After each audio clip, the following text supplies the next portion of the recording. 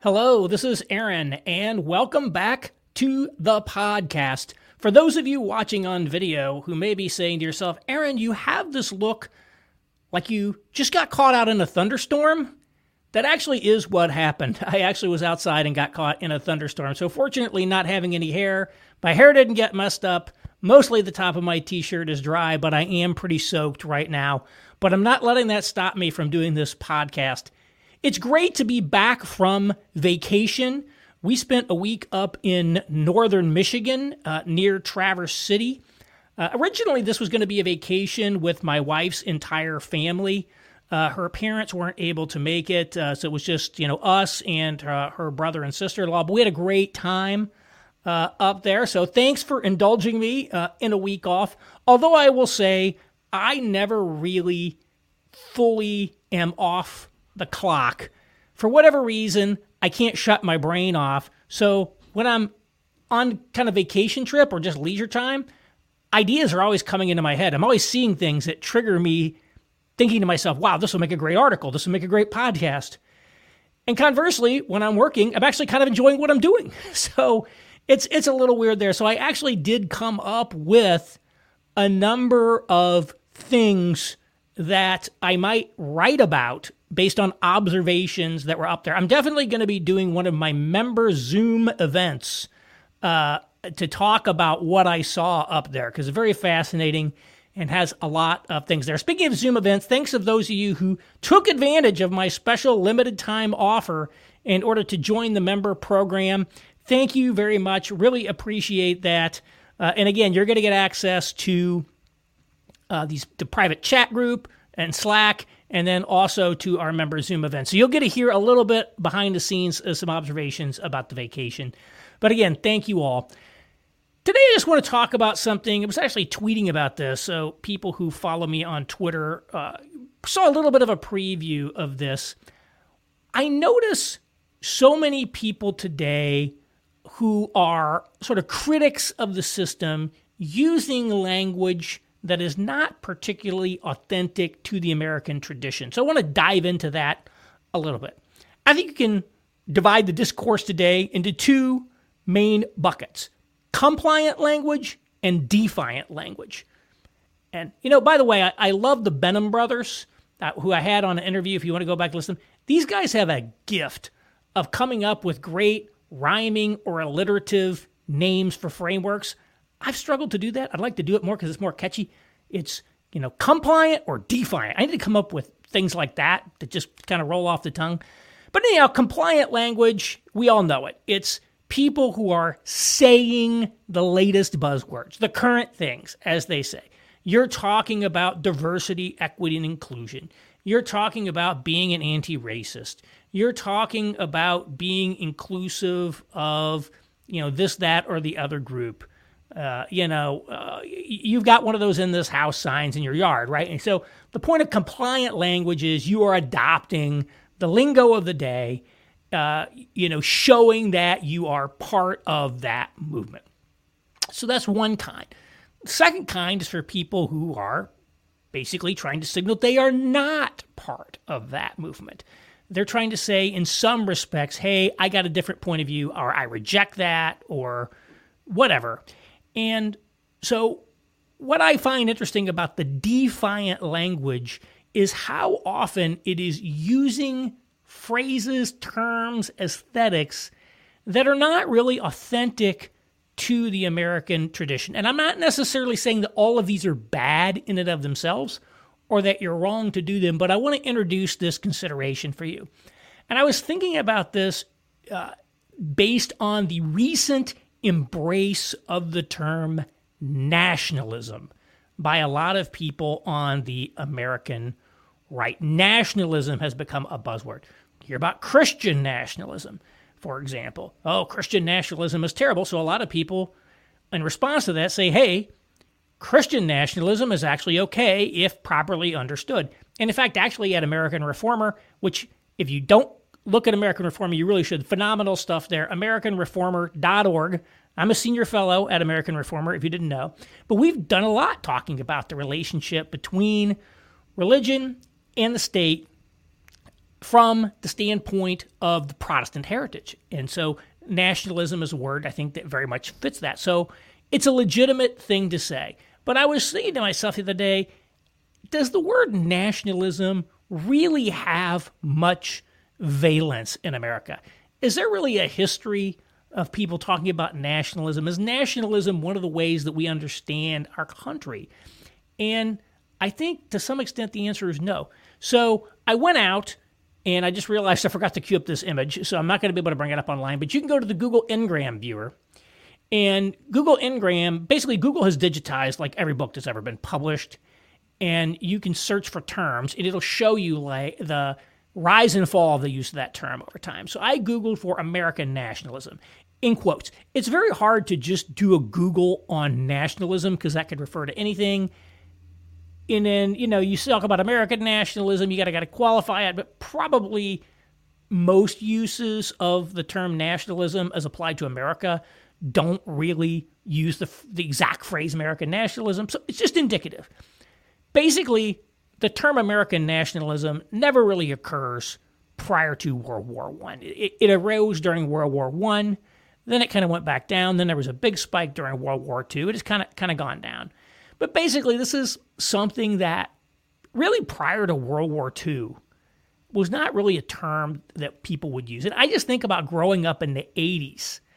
Did anyone ever use the term nationalism to describe the United States? I can't ever remember it. I should go back and search Reagan's speeches and see what he said on the topic. Interestingly, right around 82, 83 is the absolute low point in the modern era of the use of the word nationalism. So maybe I'm just triggered by that. But it's odd. It's just not, if we ask, what do we think of America? What are some of the phrases and words and terms that we would use? We probably wouldn't pick nationalism as one of them. I think of nationalism as a 19th century European phenomenon, right? This is, and also, it's just not something I really think of here. Now, I also said, well, what's a better term for America? Well, I don't know. What about patriotism? So I did do a search on American patriotism. Again, patriotism is a word, you can't really do it. American patriotism really took off in the Civil War and was very dominant up through essentially World War II. And then in World War II, sort of it reversed with nationalism. And this is actually what you see in the mid-century era, is the historic language, symbols, and self-conception of America was replaced with a new conception and a new set of language that candidly was designed to center the experience of the Ellis Islanders as the core of America. So we were no longer a settler nation. The frontier ceased to be a concept people talk about, and instead we became the nation of immigrants. Right? In other words, it centers the Ellis Island experience in America.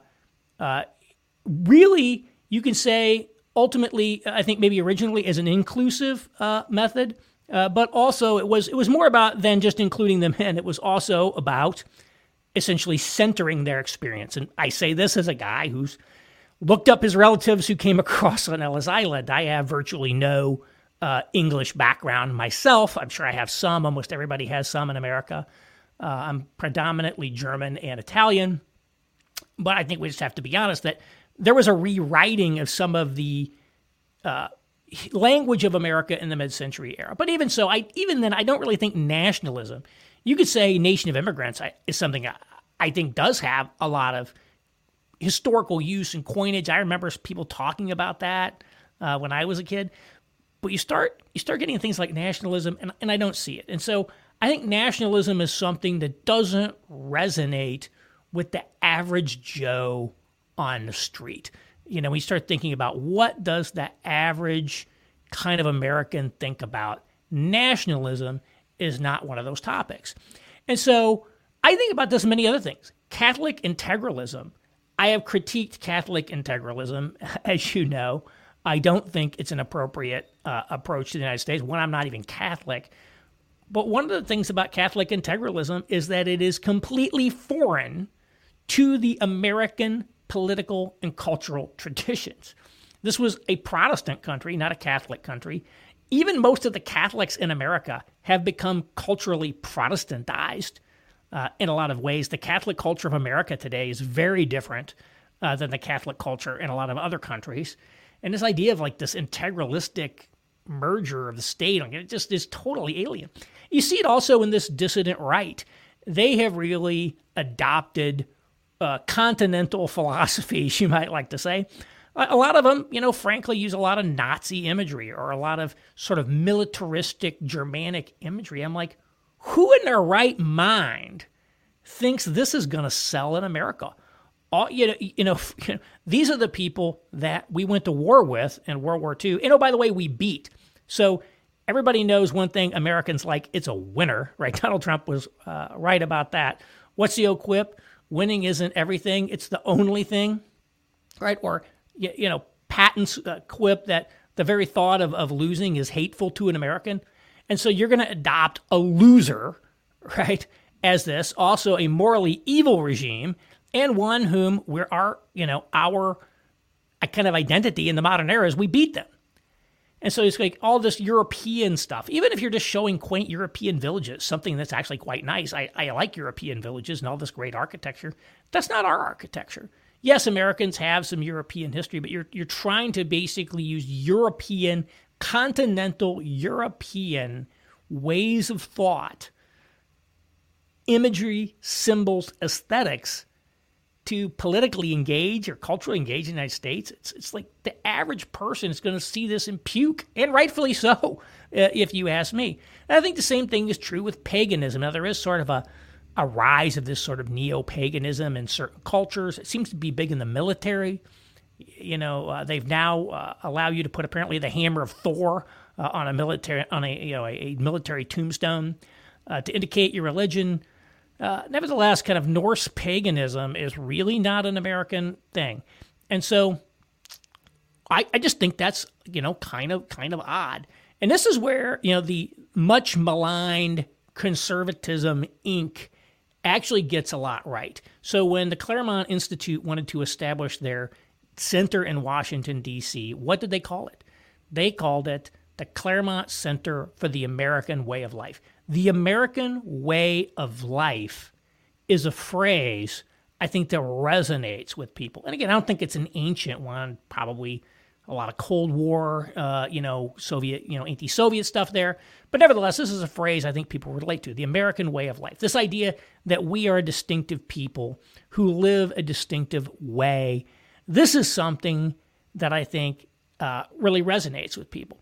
And so I'm not telling you that you have to select your language based off some limited repertoire of what has come before. I'm not saying you can't use the term nationalism. You may very well choose to do that. But one consideration that I would just say we should have as we talk about our ideas, particularly if you are in the defiant versus the compliant mode, is to say, is this language, are these aesthetics, are the terms that we are using, are these authentically part of the American cultural and political tradition? Are we drawing on an American repertoire of imagery, associations, culture, terms? Or are we introducing kind of neologisms, new thought, foreign ideas? And something I think is always going to resonate more if it's phrased in sort of the language of America, particularly with the average person, who, by the way, the average person in America does not have a college degree. The average kind of online discussion space is among almost entirely people who do have degrees. And I think one of the things that Trump did well was found language that appealed to the average kind of non-college degree America. Make America great again, sort of like this morning again in America that Reagan had, found a way to speak that people bought into. It resonates with people. They get excited about it. whereas a lot of this kind of online discourse, is niche at a level. And so all of us who are probably listening to this are capable of reading books by some foreign author or some, continental philosophy and say, oh, here's some nuggets that are good out of, Schopenhauer, pick somebody like that. Here's from Tocqueville's Old Regime and the Revolution, which is a book that I really like. So we come up with that stuff, and we can use it, and we can think about it, and we can abstract some of the ideas from their culturally embedded context, but that's much harder to do for the average person. So one of the things I just want to put out there as a consideration, as a thought is, ask yourself, is the language I'm using, is it consonant with the American cultural and political tradition? Or is it something that is not in conflict with it at a minimum? Or is it something different, new, that people who are average Americans on the street are going to think, this is weird, this is bizarre? And so I'll just leave it to you with that. Not a super long podcast today, but I really appreciate you guys giving me a week off. I hope everybody is able to take a little bit of summer vacation this year. I hope you're doing well. And let's be honest, this world is a little crazy. Inflation, invasions, monkeypox, who knows what's going on out there.